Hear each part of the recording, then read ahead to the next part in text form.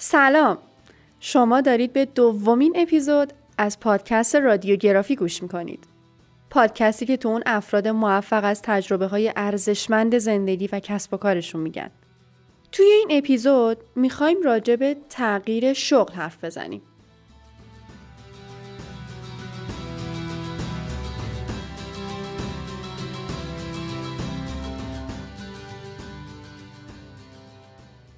استودیو ایده پردازان تولید کننده این پادکسته. شما میتونید برای برگزاری سمینار و وبینارهای خودتون به صورت حرفه‌ای با این استودیو همکاری کنید.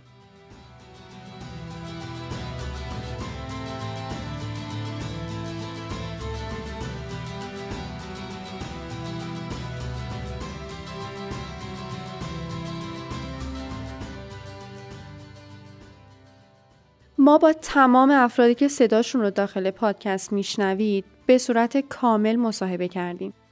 این مصاحبه ها رو میتونید توی چنل یوتیوبمون که لینکش هم داخل توضیحات هست به راحتی پیدا کنید.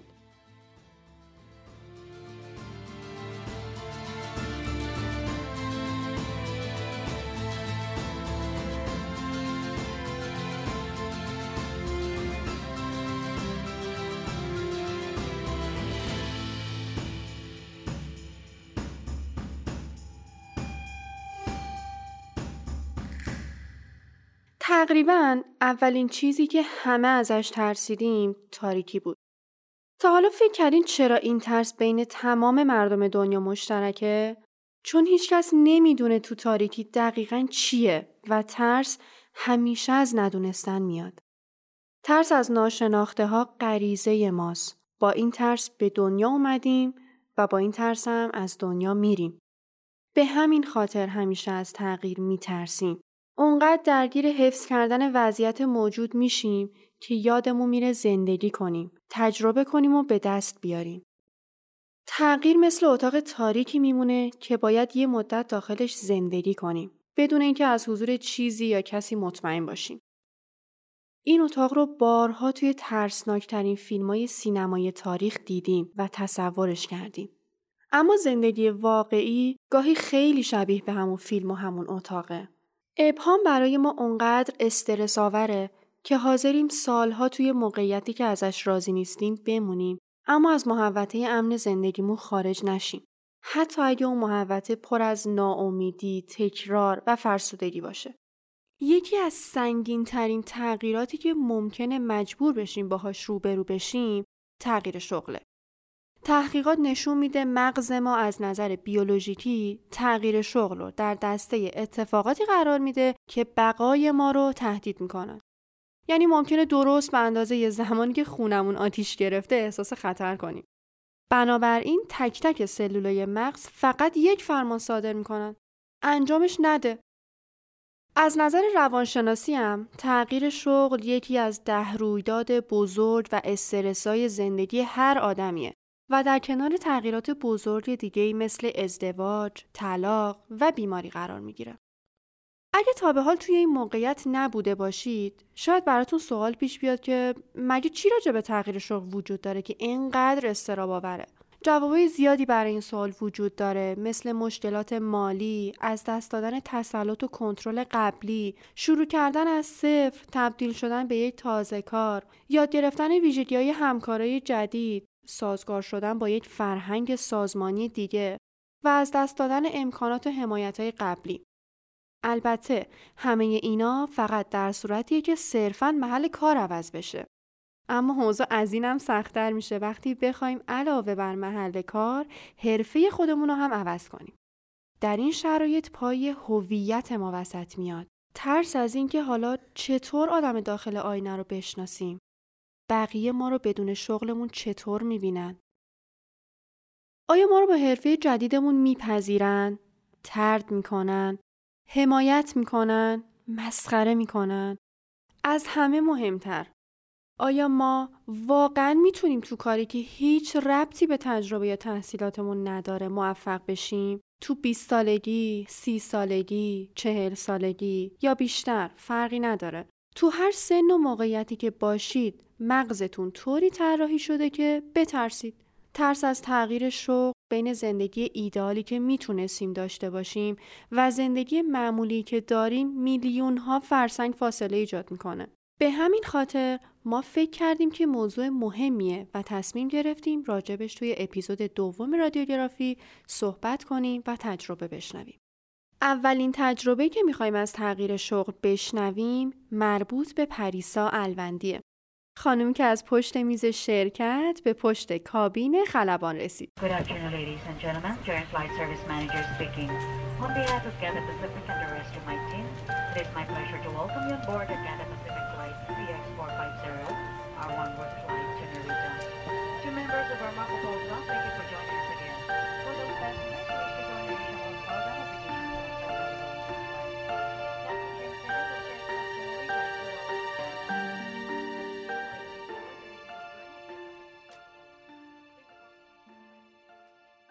در سال 2009 من به واسطه فروش یک محصول امنیتی، یک فایروال سخت افزاری در منا، یعنی مجموعه خاورمیانه و شمال آفریقا، مدیر فروش نمونه انتخاب شدم و در واقع در کشور امارات در شهر دبی مراسمی گرفتن که همه نماینده ها رو دعوت کردن و اونجا از من تقدیر کردن و به من هدیه دادن. از اون به بعد درخواست شغل از همه خاورمیانه برای من می اومد، چون به واسطه تحریم به هر حال ما شرکتی در امارات داشتیم، اونا فکر می‌کردن که من تو اون شرکت کار میکنم نه در ایران و خلاصه پیشنهادات شغلی بسیار جذابی به من میشد. من به همه اونا در واقع پشت کردم و ایران موندم. مجدداً 2 سال بعدش من سکیوریتی شامپیون شدم توی همین منطقه خاورمیانه. اینم از داستان فروش و اینها. توی همین سالهایی که به هر حال بیزنس ما خیلی رونق گرفته بود، از من به همسرم دعوت کردن که به عنوان سرمایه گذار به یه پروژه‌ای ما رو معرفی کردن که یک زوج جوان که هر دوشون مانکن بودن و مدل بودن می‌خواستن یک برند پوشاک ایرانی رو در واقع راه بندازن که هم پوشاک آقایون داشته باشه هم بانوان. ما توی این جلسه به عنوان سرمایه گذار شرکت کردیم که در واقع بیزنس پلن این دوستان رو بشنویم و ببینیم تمایل داریم اونجا سرمایه گذاری کنیم یا نه. از اواسط این جلسه اون دوستی که ما رو به هم معرفی کرده بودن و حضور داشتن و بیزنس پلن رو ایشون نوشته بودن، یه انگشتری دستشون بود که این انگشتره نظر منو جلب کرد. هر از گاهی به این انگشتره نگاه می‌کردم و با خودم میگفتم که این نمیتونه یه چیز معمولی باشه، این حتما یه داستان خاصی داره. اولین زمانی که فضا ایجاد شد از این دوست عزیز سوال کردم، گفتم این انگشتر شما خیلی قشنگه، چیه داستانش؟ یه انگشتر طلایی بود با یه نگین قرمز بزرگ که روش تصویر یه عقاب بود با بالهای باز. گفتن که این هدیه پدرم هستش، پدر من خلبان هستن، زمانی که در کشور آمریکا دوره خلبانی میگذروندن این رو بهشون هدیه دادن و ایشون هم اینو به من هدیه دادن. بعد من شروع کردم راجع به در آرزوهای کودکیم با ایشون صحبت کردم. گفتم من خیلی دوست داشتم خلبان جنگنده بشم، چون اعتقاد دارن که نهایت استفاده از تکنولوژی و علم و چقدر قشنگه آدم مثلا میره این همه درس میخونه یاد میگیره اینا، بعد همه رو به یک باره میذاره در طبق اخلاص و ایثار میکنه برای دفاع از مرزهای وطنش. خیلی برای من این یعنی کمال در واقع آرمانی من اینه. حیف که ما نمیتونیم تو ایران خلبان جنگنده بشیم ما خانوم ها، وگرنه اگه میشد که من حتما این شغل رو انتخاب میکردم. بعد ایشون گفتن که خب شما میتونین خلبان بشین، خلبان جنگنده نمیتونین بشین ولی خلبان میتونین بشین. گفتم که شما جدی میگین؟ گفتن که بله. دوست دارین حالا یه راید پرواز تفریحی بریم ببینین شما اصلا خوشتون میاد اینا؟ گفتم بله حتما. اون روز دوشنبه بود یادم نمیره. گفتن که جمعه با هم قرار میذاریم میریم یه فرودگاهی نزدیک کرج، یه راید پرواز تفریحی با هم دیگه انجام میدیم، اگه دوست داشتین بعد میتونین برین و ثبت نام کنین و ادامه بدین. باور کنین که من هیچ کدوم از این شبا رو تا جمعه نخوابیدم. یعنی تا چشممو میبستم من رویای پروازم داشتم، یعنی سالهای سال بود که خواب میدیدم که پرواز میکنم و این ارتفاع گرفتن در کنترل خودم. یعنی اینطوری بود خواب من، اینطوری شروع میشد که من میرفتم لبه یه پرتگاه یا یک ارتفاعی مثلا مثل کوه، بعد دستامو باز میکردم و شروع میکردم به پرواز کردن. این خوابه رو وقتی که میدیدم صبح که بیدار میشدم جزئیاتش یادم بود و احساس سبکی داشتم.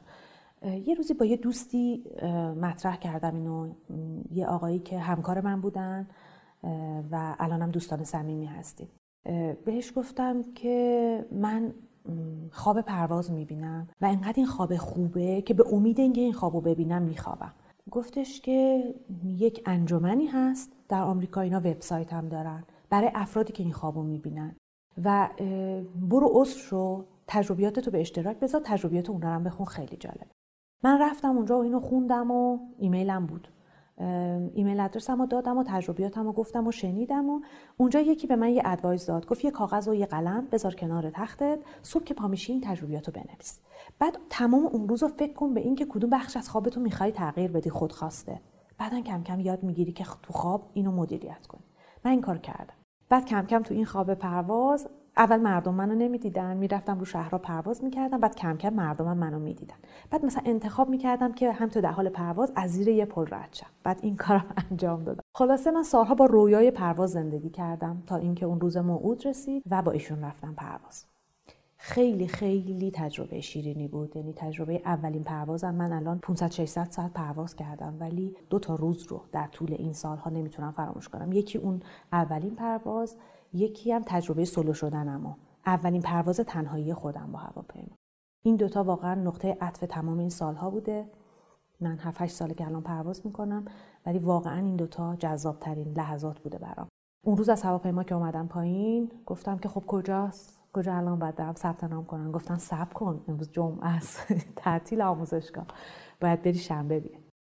شنبه رفتم ثبت نام کردم. 2 نامه به من دادن، یکی برای مراجعه به حراست سازمان هواپیمایی کشوری، یکی هم معرفی به بیمارستان طرف قرارداد سازمان برای انجام تست‌های مدیکال. گفتم جواب این 2 رو اگر آوردی و مطلوب بود میتونی شروع کنی. خلاصه این که من میرفتم هر روز تو شرکت پشت میزم می‌نشستم، ولی دیگه به قول معروف حواسم دیگه با این کار نبود، حواسم دنبال این داستان بود تا اینکه این جواب اومد و خوشبختانه شروع کردم. خیلی پیگیرانه، خیلی زود سولو شدم. اون روز سولویی من خیلی جالب بود. چیزی که همون لحظه اول پرواز منو تکون داد این بود که استاد من، انشالله که همیشه سلامت باشن، نزدیک 90 کیلو بودن. بعد ایشون تو هواپیما، خب همه ساعتایی که من پرواز کرده بودیم، فکر میکنم 10 ساعت پرواز کرده بودم که سولو شدم، ایشون کنار من می‌نشستن دیگه. به این موضوع فکر نکرده بودم که یه چنین وزنی اگر از هواپیما کم بشه رفتار هواپیما چه شکلی میشه. منم کلا از 20 سالگیم تا حالا 58 کیلو. فکر کنین 90 کیلو تقریبا 2 برابر وزن من بود. من همه پروسیجرها رو رعایت کردم، تیک آف کردم. به جای اینکه هواپیما به صورت نرمال ارتفاع بگیره، هاور کرد. یعنی دقیقاً مثل یه هلیکوپتر عمود پرواز رفت بالا. بعد این چون یه فکتی بودش که از قبلش فکر نکرده بودم، حضور ذهن منو به هم ریخت و داشتم فکر میکنم که خدایا دقیقاً چه اتفاقی داره میفته. من که همه چیزو طبق اصول رعایت کردم ولی خیلی سریع خودم رو جمع جور کردم. مثلا ما باید به انتهای اون لگ پروازیمون که بهش میگن آپ ویند، وقتی به اونجا میرسیدیم من بعد ارتفاع 4200 رو میداشتم. در بدو تیک آف تو 5 ثانیه اول من 4200 بودم. بعد دوباره خودم رو جمع جور کردم، برگشتم توی اون ارتفاع نرمال رو، اومدم لند کردم. دیگه خلاصه من این داستان رو ول نکردم، همینطور که سعی میکردم به کارم برسم و سعی میکردم که رسالت مادری من به جا بیارم. ولی خب کلا دیگه از اون مقطع به بعد عشق پرواز با همه اینا عجیم بود دیگه. یعنی من با عجله می اومدم خونه، غذامو درست میکردم که بودم برم بشینم سر جزوه هم درس بخونم. خیلی زود مدرک PPL و رایتینگ ناوبری و CPL رو گرفتم. پارسال بهمن ماه هم معلم خلبان شدم. الان در واقع سعی میکنم که 4 روز از هفته رو تو شرکت باشم و در واقع همون سمت قبلیمو دارم و انجام میدم کاراشو. 2-3 روزم میرم پرواز. در واقع به نظر خودم این فصل از زندگیم جذابترین دوره زندگیم هستش و این تجربیاتی که الان به دست میارم به عنوان یک معلم خلبان خیلی برام جالبه. رسالتی رو به عهده خودم میدونم و احساس میکنم که به همه خانوم ها بگم که همه چیز شدنیه. خانوم ها میتونن خلبان بشن. وقتی که یه دانشجوی خانوم به معرفی میشه خیلی خیلی با خوشحالی در واقع اون آداب پرواز رو بهش آموزش میدم.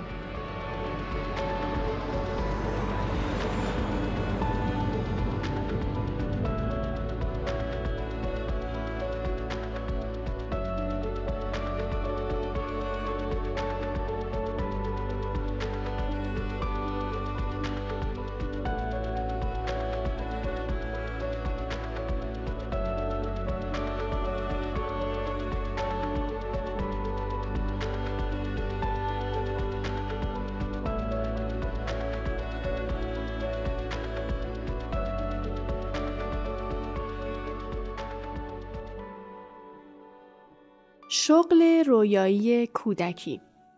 احتمالاً این اولین چیزی بود که اکثرمون با شنیدن داستان زندگی پریسا الوندی یادش افتادیم. آمار نشون میده بیشتر از 60% افراد حسرت میخورن که چرا سراغ شغل رویایی کودکیشون نرفتن. درصد کمی نیست. یعنی بیشتر از نصف آدمای دنیا دارن با یک حسرت مشترک زندگی میکنن. دوران نوجوانی که شجاعت دنبال کردن رویاهامون رو داشتیم، معمولاً اطرافیان یک سوال معروف ازمون میپرسیدن. آینده چی میشه؟ چرخه ترس از ندونستن از همونجا فعال میشد. ما اینقدر از ندونستن جواب این سوال میترسیدیم که حاضر میشدیم به جای مسیری که دوستش داریم راهی رو دنبال کنیم که قابل پیش بینی تره. بلند پروازی خودمون رو میکشتیم تا با منطق بقیه جور در بیاد. داستان زندگی پریسا الوندی نشون میده که رویاهای ما هیچ وقت فراموش نمیشن. نمیمیرن. فقط ما این که از رسیدن بهشون ناامید میشیم. بنابراین تبدیل به حسرتی میشن که باید بارش رو به دوش بکشیم. پریسا الوندی تصمیم گرفت رویاش رو از اون کوله بار حسرت بیرون بیاره و آورد. بنابراین دیگه جز اون 60% عموم جامعه که با پشیمونی زندگی میکنن نیست. اگر رویای کودکیتون هنوز به همون میزان و قدرت 10 سالگی توی قلبتون میتپه، به داستانی که الان شنیدید بیشتر فکر کنید. تجربه بعدی که میخوایم بشنویم مربوط به زندگی مائده زیدیه. کسی که بعد از دستاوردهای بزرگش در مدیریت بازرگانی متضادترین فضای ممکن با شغل قبلیش رو انتخاب کرد.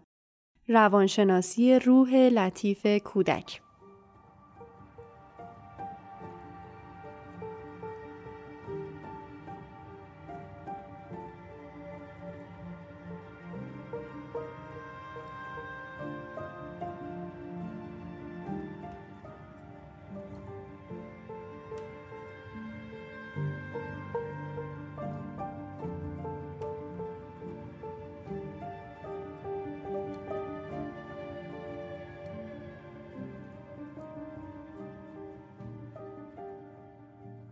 من حسابداری رو تموم کردم و همچنان داشتم فعالیت میکردم هم توی اون آموزشگاه و بعد از اون خب ترجیح دادم که ارتقا بدم کار خودم رو توی یک سونوگرافی، به خاطر اینکه هم تایپم خیلی قوی بود هم حسابداری بلد بودم مشغول به کار شدم تا اینکه باز دوباره از اونجا معرفی شدم به سازمان ثبت احوال و شدم کارمند و هنوزم به هیچ چیز دیگه‌ای که هدفم چیه، رسالتم چیه فکر نکرده بودم، ولی حالم هم بد بود و فقط انگار داشتم به کسب درآمد فکر می‌کردم که بتونم یه پولی رو در بیارم. به محض اینکه وارد فضای ثبت احوال شدم، یه محیط اداری دولتی، یه دیسیپلینای خاص داشت و من انگار اصلا برای دیسیپلین ساخته نشده بودم. من یه دختر رها، آزاد، ورزش برو بکن، از این ور برو به اون ور، حرف بزن، گفتگو کن، ولی تو فضای اداری تو اگر می‌خواستی زیاد دیالوگ بکنی با افراد انگار داشتی بیهوده میرفتی، انگار کار نمی‌کردی، به این دیده میشد. 1 سال و نیم اونجا مشغول به کار شدم تا اینکه یکی از آشنایانمون یک کارخونه تولیدی داشت و از من درخواست کرد که برم مسئول بازرگانیشون بشم. گفت تو خیلی بیانت خوبه، سرزبان خوبی داری، میتونی به ما کمک بکنی و من خیلی خوشحال شدم و شروع کردم. اونجا میشه گفت انگار دانشگاه کاری من با ورود به این کارخونه بود. اینکه اصلا من انگار کار کردن رو، مفهومش رو بیشتر فهمیدم و هدفم از کار کردن رو. و وقتی که وارد این فضا شدم دست و بالم قشنگ باز بود. به من گفت هر کاری دوست داری انجام بده و همه چیز من شده بود دیگه کار بازرگانی. اطلاعاتم زیاد نداشتم، میرفتم تو اینترنت سرچ میکردم، یه چیزی یاد میگرفتم، بعد مثلا بعدش پیاده میکردم تا اینکه کم کم توی اتاق اصناف و توی اتاق بازرگانی اصفهان شناخته شدم که خب من یه آدمیم، مدیر بازرگانیم، کار بازرگانی میکنم. این گاهی اوقات از 7 صبح که میرفتم تا 10 شب فعالیت میکردم. یه وقتایی تهران جلسه بود میرفتم قرارداد میبستم میومدم، ولی واقعا حالم بد بود. یعنی شبا وقتی که سرمو میذاشتم رو بالش میگفتم خب امروز چی کار کردی؟ خب این کاری کردی، این قرارداد بستی، اینقدر درآمدت بود، خب که چی؟ تو میخواستی دکتر بشی یا تو میخواستی درس بدی یا اینا، این الان کجایی؟ تا اینکه تصمیم گرفتم برم کارگاه‌های روانشناسی شرکت. گفتم یکم روی بهبود شخصیتی خودم کار کنم. می‌خواستم که بیشتر با خودم آشنا بشم، خودم و اطرافیانم رو، ارتباطاتم رو غنی‌تر بکنم و بهتر کنم. و به من گفت تو چرا نمیری روانشناسی بخونی؟ گفتم که مگه میشه برم بخونم؟ من رشتم یه چیز دیگه است، من مگه میتونم برم روانشناسی بخونم؟ گفت چرا نتونی بری بخونی؟ به خاطر اینکه تو خیلی از پوان‌هایی که میتونه یک روانشناس داشته باشه اون پوان‌ها و اون آیتم‌ها رو داری و میتونی توش موفق باشی. رفتم تو خونه و به مامانم گفتم مامان به نظرت من دوباره درس بخونم؟ گفتش که چه دوست داری؟ چی میخوای بخونی؟ گفتم نمیدونم، روانشناسی رو انگار خیلی دوستش دارم و فکر میکنم اون چیزیه که خیلی نزدیکه به رشته پزشکی و حال منو خوب میکنه. خوبیش اینه که حال منو خوب میکنه. و من ثبت نام کردم کنکور، دوباره کنکور دادم و از مقطع لیسانس دوباره شروع کردم درس خوندن و لیسانس روانشناسی قبول شدم. البته دانشگاه پیام نور به خاطر اینکه نمیتونستم دائم سر کلاس باشم، سر کار میرفتم چون تعهد داشتم و ادامه دادم. اواسط سال دوم بود که رفتم به مدیرمون گفتم که خب آشنامونم بود و یکم خب رو درواسی داشتم کارشو میبردم جلو، نیرو اضافه میکردیم، خب قشنگ داشت همه چی درست میرفت جلو و من رو به عنوان یک مدیر بازرگانی شناخته بودن. بعد با خودم فکر کردم، گفتم که خب حالا من بیام روانشناس بشم، یه دفعه از این ور جوب بپرم اون ور جوب، یه ذره سخته بدون که راهنما بزنی، تغییر مسیر بدی. گفتم که آره میشه من دیگه کار نکنم اینجا.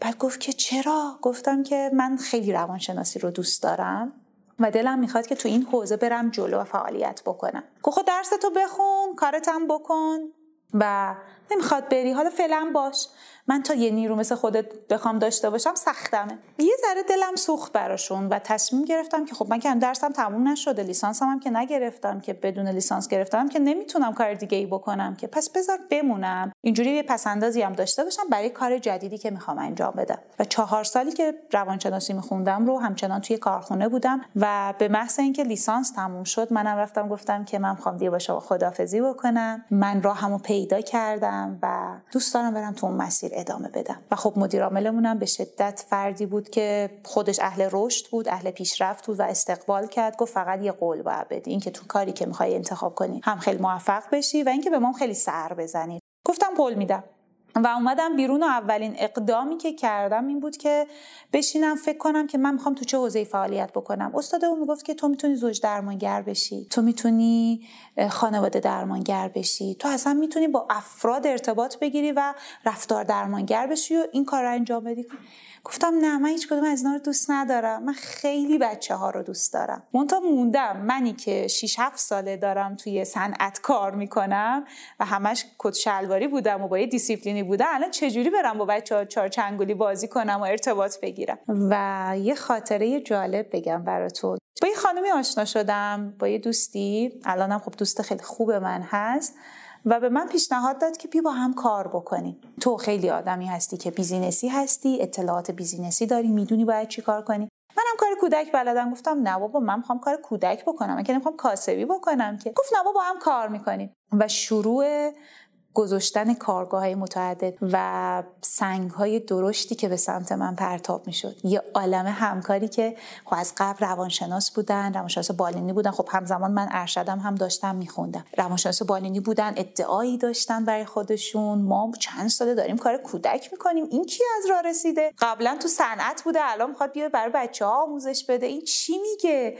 و کلی چالش برای من ایجاد کردن که کار نکنم، فعالیت نکنم. خیلی تلاش کردن که من نرم جلو.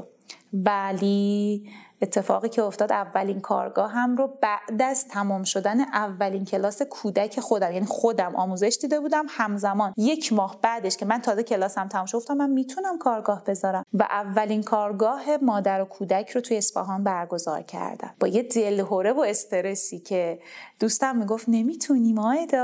حالا اون یه شخصیتی داشت که یکم محتاط‌تر بود، من به شدت اهل ریسک، برم جلو میشه، نگران نباش، من زیاد خوردم زمین، اینم بخورم زمین اشکال نداره، یه چیزی توش یاد میگیرم. و اولین کلاسم رو با 4 تا مامان و بچه شروع کردم و جالب اینجا بود که توی جلسه 8م کلاس من یه بازی ما داشتیم میکردیم به خاطر اینکه حس حرکتی بچه ها رو تقویت بکنیم. ما بازی های 4 دست و پایی زیاد با بچه ها انجام دادیم، یا از توی حلقه رد بشن، بالا پایین بپرن. خب من باید همزمان این حرکت‌ها رو خودم انجام میدادم، خودم اون نشاطه رو نشون میدادم که بچه همزمان با مامانش یه حرکتی بکنه، چون مامانم با من غریبه بودن، شناختی نسبت به من نداشتن. من باید اون تعامله رو ایجاد میکردم. داشتم 4 دست و پا راه میرفتم، شبیه یه اسب شده بودم و صدای اسب در می آوردم. یادم کلاس که تموم شد، همکارم هم خانم که باش دوستم کنار کلاس که ایستاده بود داشت منو میدید. تا کلاس تموم شد من زد سر شونه منو گفت که مائده اصلاً باورم نمیشه دختری که برای خودش یه دیسیپلینی داشته، اتاق بازرگانی میرفته، به قول خودم فوکل کرواتی بوده، رسمی بوده، الان داره 4 دست و پا راه میره برای مثلا 8 جلسه 150,000 تومان. تو حقوقت مثلا کمی 6-7 تومن بوده اون موقع، بعد الان داری برای 150,000 تومن که 8 جلسه بیای و بری بگیری داری کار میکنی. و من خیلی خوشحال شدم اون لحظه، به خاطر اینکه تونسته بودم خودم و حداقل به خودم ثابت کنم که تو خیلی آدم منعطفی هستی و تحت هر شرایطی چه سخت برات قرار بگیره تو میتونی بری جلو. و بازخوردا اونقدر زیاد شد که کلاس‌های 4 نفره من تبدیل میشد به 3 تا سانس 8 نفره پشت سر هم و من فقط یاد میگرفتم از بچه‌ها. با هیچ کسی تلاش نکردم رقابت کنم، چون فقط به مؤثر بودن خودم فکر میکردم و این شد که الان میتونم بگم با گذشت 6 سال از اون زمانها بشم همرده با افرادی که من رو میخواستن له کنن، سنگ میزدن بابا این که چیزی حالیش نیست و پیشنهادهای کاری از سمت خودشون دارم که بیا با ما کار کن و این برای من واقعا شگفت انگیز بود از این جهت که من تونسته بودم یک بار دیگه خودم به خودم ثابت بکنم. من فکر میکنم تمام این قدرتی که من به دست آورده بودم به خاطر چالش ها و تجربیات گذشته من بود، به خاطر سختیایی بود که تو دوران کودکیم و توی دوران مدرسه و حالا بعد کارهایی که همش عوض میکردم به هم کمک کرد، چون یاد داده بودم به خودم اینم میگذره.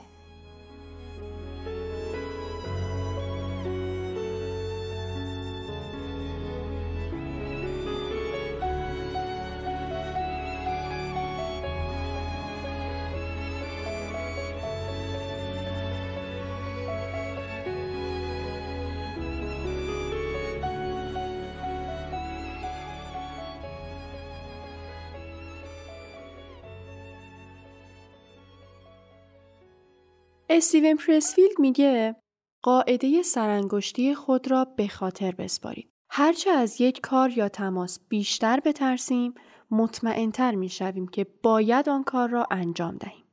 بنابراین هرچه نسبت به یک شرکت خاص ترس بیشتری داشته باشیم، مطمئن‌تر میشویم این کار برای ما و رشد روح ما مهم است.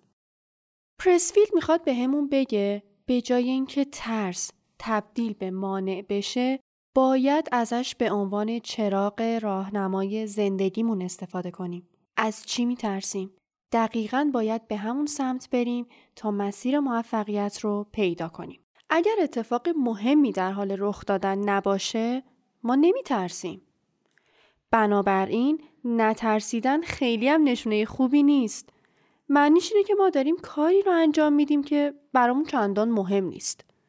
پس شما میتونید ترس رو به عنوان یکی از 4 احساس اصلی انسان در کنار خشم، خوشحالی و غم بپذیرید. اما اجازه ندید که زندگی شما رو کنترل کنه.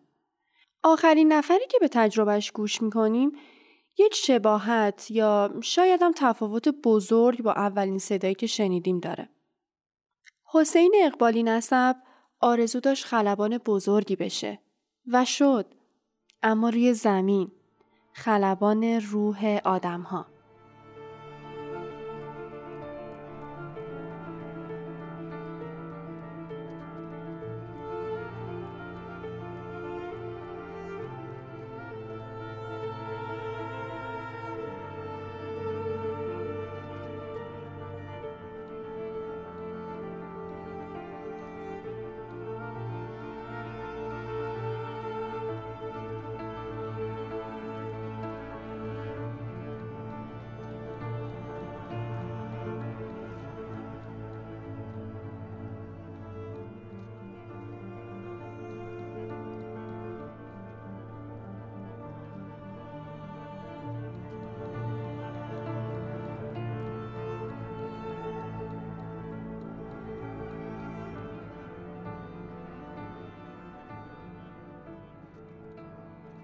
تو سن 20 سالگی اتفاق بسیار بسیار سخت و سنگین بر من افتاد و باعث شد که کل مسیر زندگی من تغییر کنه.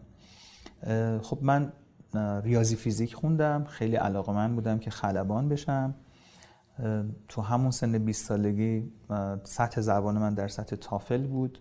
در مسابقات قرآن کل کشور اول شده بودم. خطم در حد خیلی عالی بود. تو تمام زمینه‌ها که وارد می‌شدم اون رتبه‌های اول رو کسب می‌کردم. تنها چیزی که آرزوشو داشتم بهش برسم این بود که این درسی که خوندم به یک سرانجام خوبی برسه. این بود که خب خیلی دوست داشتم که خلبان بشم. کنکور دادم و خب رشته ریاضی فیزیک بودم، میتونستم مستقیما قبول بشم. رتبه علمیم جوری شد که رشته مخابرات هواپیما دانشکده تکنولوژی هواپیمایی کشوری قبول شدم. خب گفتم این هم مرتبط با هواپیماست، برم بخونمش.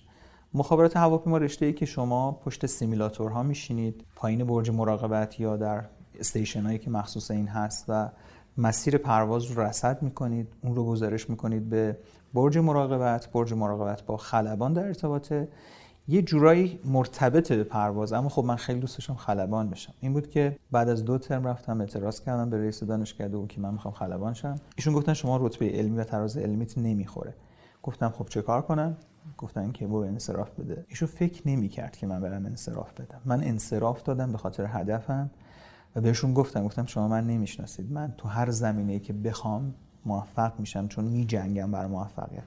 اینجا تنها جاییه که من احساس سرشکستگی دارم میکنم، پس من میرم انصراف میدم. انصراف که دادم جاتون خالی، رفتم خدمت مقدس سربازی. 14 ماه خدمت کردم و شبانه روز درس خوندم. با یک رتبه بسیار عالی خلبانی قبول شدم. یک هفته‌ای بود که تقریبا خلبانی قبول شده بودم با یک رتبه خیلی خوب که داشتم از محل خدمتم ترخیص می‌شدم، کارهای تصفیه حساب انجام می‌دادم که بیام برم دانشگاه ثبت نام بکنم و ادامه بدم این مسیر رو که یکی از این تانکرهای بزرگ شهرداری که آب میپاشن تو خیابونا. من و دوستم با موتور بودیم، ایشون جلو بود، من در ترک ایشون نشسته بودم. از این موتورهای دیتی بود، کاوازاکی و پریسا. این کامیون یهو بی هوا گرفت سمت چپ، لوله این کامیون رفت زیر لباس من و منو کند و انداخت زیر ماشین و حدود 13 متر من زیر این کامیون کشیده شدم توی خیابون. نهایت امر نتیجه این تصادف این شد که پای چپ من از ناحیه فمور استخوان ران 3 سانت در واقع کوتاه شد، از 2 ناحیه شکست، عضله‌اش کنده شد و تقریبا قطع شد. پای من برگشت عقب، دنده‌هام شکست، شکمم ترکید. انقدر صحنه تصادف صحنه سنگین و سختی بود که زندگی من در واقع تو اون مقطع متوقف شد و دیگه خلبانی که چه عرض کنم، فقط دنبال این بودیم که سالم باشم، زندگی کنم، چون بدنم به شدت عفونت کرد. کل پوست پای راست منو کندن، رو پوست پای چپ گرافت کردن که بگیره. یه فرآیند 3 ساله در واقع من درگیر جراحی و عمل شدم.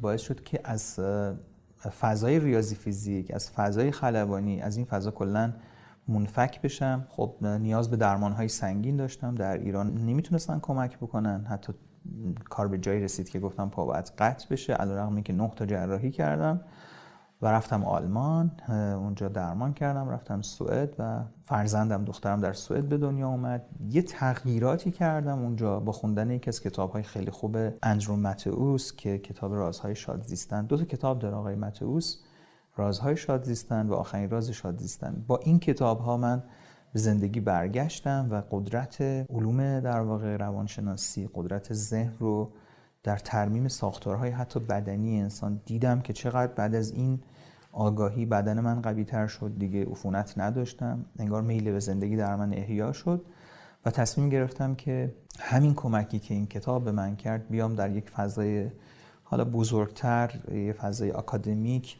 درسش رو بخونم. این بود که وارد رشته روانشناسی شدم در دانشگاه علامه طباطبایی تهران. این رشته رو خوندم تا مرحله تخصص و الان به عنوان متخصص روانشناسی در خدمت دوستان هستم و همینطور مدرس موفقیت و توسعه فردی و همینطور لایف کوچ.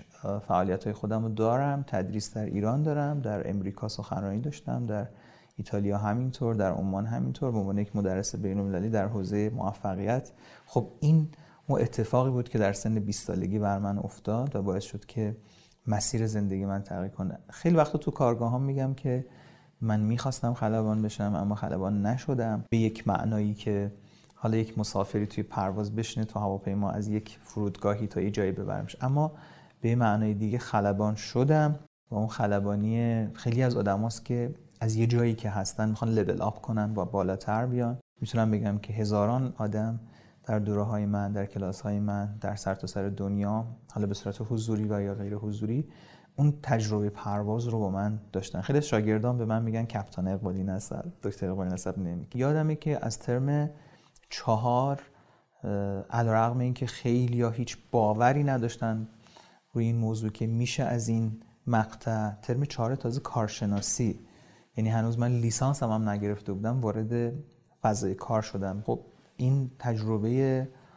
سالها موفقیت من در حوزه‌های مختلف و از اون طرف تجربه تصادف من و اینکه چجوری مسیر زندگی شما یهو میتونه متوقف بشه و به جای اینکه طرف سراغ ادیکشن و اعتیاد بره، سراغ سیوساید و خودکشی بره، چطور میتونه یه شیفت بزرگی تو زندگی خودش داشته باشه. خب این خیلی تجربه گران قیمتی بود که من داشتم. دیدم چقدر حرفای خوبی دارم، این وقتی اینقدر تونسته به درد من بخوره، بس به درد دیگران هم میخوره. برای مردم خیلی واقعیه، خیلی جذابه که کسی که داره براشون حرف میزنه درد زیستن رو کشیده باشه، فقط از تو کتابا، از خلاصه نمیدونم مطالب یا از این پیج از اون پیج حرف نزنه. واقعا وقتی صحبت از امید میکنه خودش یه دوره ناامیدی رو تجربه کرده باشه. وقتی صحبت از شادی میکنه افسردگی ناشی از دست دادن هدفهای بزرگ رو فهمیده باشه. واقعا 3 سال بیخوابی، درد، اینا همه باعث شده بود که انگار حرف من، جنس حرف من یه قدرت ویژه‌ای داشته باشه.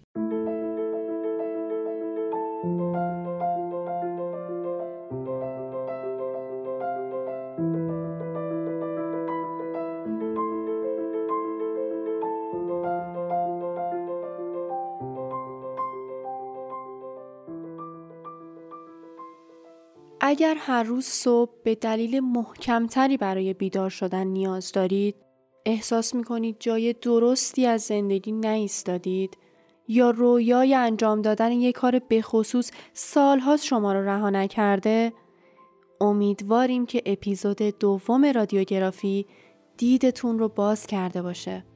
دوباره یادآوری میکنم که شما میتونید مصاحبه‌های کامل پریسا الوندی، مائده زیدی و حسین اقبالی نسب رو داخل چنل یوتیوب استودیو ایده پردازان ببینید.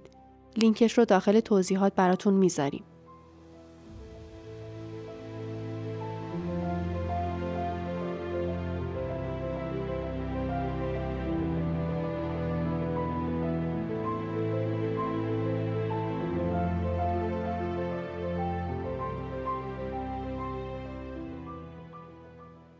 از تمام کسانی که شنیدن و به ویژه کسانی که تجربه تغییر شغل دارن خواهش میکنیم با گفتن نظرشون توی کامنت ها به بقیه بیشتر کمک کنن.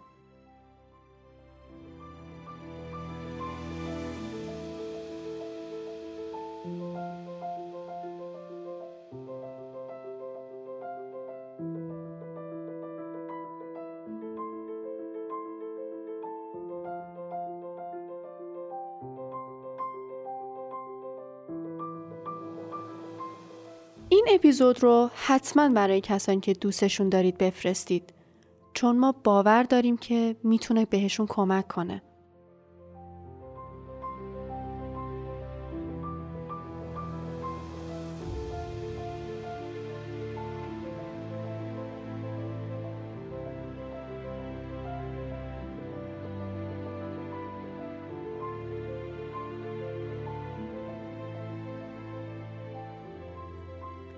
این اپیزود به سرپرستی علی زکایی تولید شد، نویسندگی و تدوین رو آلما حسین خانی انجام داد و گویندگی و طراحی کاور از زینب براتی بود که از همه‌شون متشکریم. ممنون که یک بار دیگه رادیوگرافی رو گوش کردید. دوستتون داریم و خدا نگهدار.